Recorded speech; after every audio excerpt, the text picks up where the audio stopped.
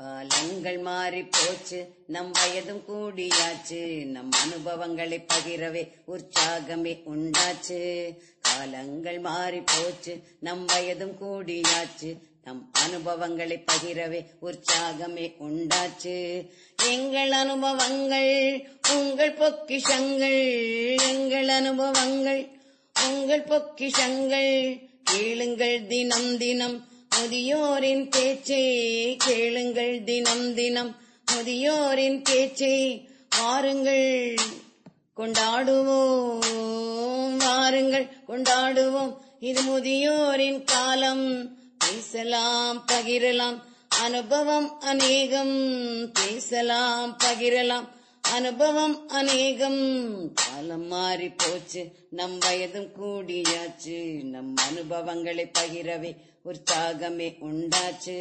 காலங்கள் மாறி போச்சு, நம் வயதும் கூடியாச்சு, நம் அனுபவங்களை பகிரவே உற்சாகமே உண்டாச்சு. அறிவியல், ஆரோக்கியம் மற்றும் அன்றாட வாழ்வின் அனைத்து விஷயங்களையும் மூத்த குடிமக்களுக்கான இந்த அனுபவ நிகழ்ச்சியில் கேட்டு ரசிப்போம். வணக்கம். இந்திய அரசாங்கத்தின் அறிவியல் தொழில்நுட்பத்துறை, விக்யான் பிரசார் மற்றும் காரைக்குடி அழகப்பா பல்கலைக்கழகம் இணைந்து வழங்கும் அனுபவம் மூத்த குடிமக்களுக்கான சிறப்பு நிகழ்ச்சிகள். நிகழ்ச்சியின் கருத்தாக்கம் டாக்டர் ஆர். ஸ்ரீதர், ஆலோசனையாளர் மிஸ் கௌசல்யா, நிகழ்ச்சி ஒருங்கிணைப்பாளர் டாக்டர் பாரதி. அன்பு இளைஞர்களே, இப்போது ஒரு கேள்வியை நான் உங்களுக்கு கேட்கின்றேன். இது கேள்வி அல்ல, வினா அல்ல, என் மனதில் பட்ட ஒரு செய்தி, ஒரு பொது அறிவு சம்பந்தப்பட்ட செய்தி. அதாவது, நாம் ஒரு கடிதம் எழுதுகின்றோம், பிறகு அந்த கடிதத்தை ஒரு கவரிலே போடுகின்றோம், பிறகு அந்த கவரை ஒட்டுவதற்கு கோந்து தேவைப்படுகிறது. ஒரு கடிதம் எழுதுகின்றோம், பிறகு எழுதிய பிறகு அந்த கடிதத்தை ஒரு கவரிலே போடுகின்றோம், அந்த கவரை ஒட்டுவதற்கு கோந்து தேவைப்படுகிறது. அந்த கோந்தை கண்டுபிடித்தது யார் என்ற ஒரு கேள்வியை இன்றைய மாணவர்களுக்கு, இளைஞர்களுக்கு கேட்டு பாருங்கள், சொல்லுகிறார்களா என்று. பொதுவாக இந்த ஒரு கேள்வியை, இந்த ஒரு வினாவை வினாவாக பார்க்காமல் ஒரு பொதுவான ஒரு செய்தியை நாம் தெரிந்து கொள்வதற்காக அன்பு நேயர்களாகிய உங்களுக்கு யார் அந்த கோந்தை கண்டுபிடித்தது என்று நினைவுக்கு வருகிறதா? அந்த மனிதர் அந்த ஒட்டுகின்ற கோந்தினை கண்டுபிடிப்பதற்காக ஒரு குறிப்பிட்ட வகை மரத்தை தேடிக்கொண்டிருந்தார். எந்த மரத்தில் இருந்து அந்த ஒரு அரிய வகையான உயர்ந்த ரக கோந்து கிடைக்கின்றது என்பதற்காக ஒவ்வொரு மரமாக தேடி தேடி அலைந்தார். நாட்களாக, வாரங்களாக, மாதங்களாக அலைந்தார். ஒரு மரம், 2 மரம், 3 மரம் என்று பார்த்து கொண்டே வந்தார். 10 மரங்கள், 20 மரங்கள் என்று பார்த்து கொண்டே வந்தார். இறுதியாக 95 மரங்கள் வரை சோதித்து பார்த்தார். 95 மரங்கள் வரை அவர் சோதித்து பார்த்தவரை அந்த வகையான மரங்களில் இருந்து கோந்து கிடைக்கவில்லை என்ற ஒரு செய்திதான் அவருக்கு கிடைத்தது, ஒரு அனுபவம் தான் கிடைத்தது. பிறகு நாம் என்றால் என்ன செய்வோம்? 95 மரம் பார்த்தாச்சு, இனிமே எந்த மரத்திலும் கோந்து கிடைக்காது, அது எப்படியாவது கிடைக்கட்டும், நமக்கு என்ன, நமக்கு வேண்டியது ஒட்டுறதுக்கு கொஞ்சோண்டு கோந்து வேணும் அப்படின்னு சொல்லிட்டு நம்ம போயிட்டு இருப்போம். ஆனா அந்த குறிப்பிட்ட அறிஞர், குறிப்பிட்ட விஞ்ஞானி 95 மரங்களில் கோந்து கிடைக்கவில்லை என்ற செய்தியை கிடைத்தாலும், அனுபவம் கிடைத்தாலும் சோர்ந்து போய் விடாமல், உட்கார்ந்து விடாமல் 96வது வகையான மரத்தையும் பார்த்தார்.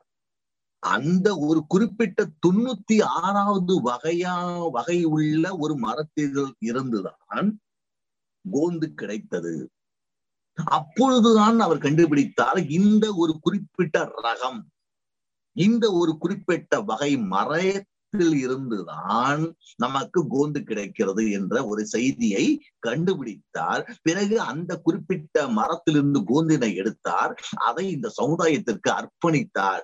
அவர் வேறு யாரும் அல்ல, தாமஸ் ஆல்வா எடிசன் என்ற ஒரு அறிவியல் அறிஞர் என்பதை நேயர்கள் தெரிந்து கொள்ள வேண்டும். அப்படிப்பட்ட தாமஸ் ஆல்வா எடிசனுடைய வாழ்க்கையில் நாம் என்னென்ன செய்திகளை எல்லாம் பார்த்திருப்போம், என்னென்ன செய்திகள் எல்லாம் இருக்கின்றன. தாமஸ் ஆல்வா எடிசன் அவருடைய குடும்பத்திற்கு 7வது குழந்தையாக பிறந்தார். அவரை பற்றி எத்தனை விதமான விமர்சனங்கள் வந்து கொண்டிருந்தன அந்த காலகட்டத்தில். அதிக பிரசங்கி என்று, கிறுக்கு என்று, முட்டாள் என்று, மடையன் என்று.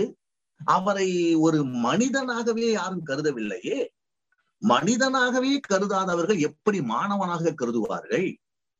வகுப்பறையிலே ஆசிரியர் அவன் ஒரு கிறுக்கு என்று அனுப்பினார். இந்த ஒரு செய்தியை கேள்விப்பட்ட பிறகு அவர் தந்தையை வருத்தப்பட்டார். ஆனால் தாயார் என் மகனை ஒரு புத்திசாலியாக ஆக்குவேன் என்று சபதம் எடுத்து தன் மகனை படிப்பதற்கு அவனை ஆயத்தப்படுத்தினார். அவன் கையில் புத்தகங்களை கொடுத்தார், ஊக்கப்படுத்தினார். எடிசன் வளர்ந்தான், அறிவை பெருக்கிக் கொண்டான். தன்னுடைய வாழ்க்கையில் எத்தனையோ அரிய வகையான கண்டுபிடிப்புகளை கண்டுபிடித்தான். இத்தனைக்கும் அவனுக்கு என்று ஒரு குருநாதர், குறிப்பிட்ட குருநாதர் கிடையாது, குறிப்பிட்ட வழிகாட்டி என்று யாரும் கிடையாது. ஒரு மிகப்பெரிய பள்ளிக்கூடத்திலோ கல்லூரியிலோ பல்கலைக்கழகத்திலோ தாமஸ் ஆல்வா எடிசன் படிக்கவில்லை.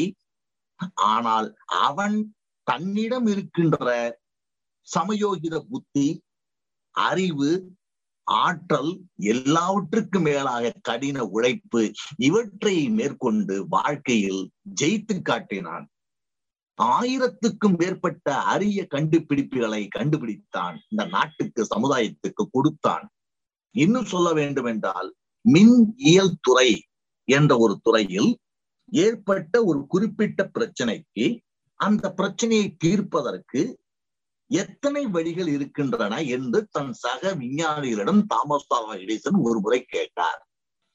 2 நாட்கள் கழித்து அவரிடம் பணியாற்றுகின்ற மற்ற விஞ்ஞானிகள், அறிஞர்கள் இதற்கு 2 வழிகள் மட்டுமே உள்ளன என்று சொன்னார்கள்.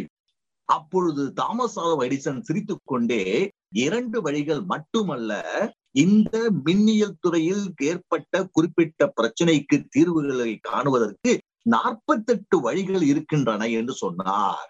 அப்பொழுது 48 வழிகள் இருப்பதை இந்த சமுதாயத்திற்கு எடுத்து சொன்னவர் தாமஸ் ஆல்வா எடிசன். மீண்டும் அன்பு நேயர்களே, தாமஸ் ஆல்வா எடிசன் ஒரு அறிவியல் அறிஞருடைய வாழ்க்கையில் இருந்து மற்றும் ஒரு செய்தியை நாம் தெரிந்து கொள்ள வேண்டும். ஒரு முறை அவருடைய ஆய்வகம் தீப்பிடித்து எரிந்த பொழுது, அவருடைய ஆய்வகம், அதில் இருக்கின்ற பொருள்கள், அந்த ஆய்வகத்தில் அவரால் எழுதி வைக்கப்பட்ட ஆய்வு குறிப்புகள் எல்லாம் தீப்பிடித்து எரிந்த பொழுது சக விஞ்ஞானிகளும் மற்ற ஆய்வுகளும் அலறினார்கள், பதறினார்கள், கத்தினார்கள், கதறினார்கள். ஆனால் தாமஸ் ஆல்வா எடிசன் மட்டும் அமைதியாக அந்த தீ எரிந்து கொண்டிருப்பதை கைகட்டி கொண்டு பார்த்து கொண்டிருந்தார்.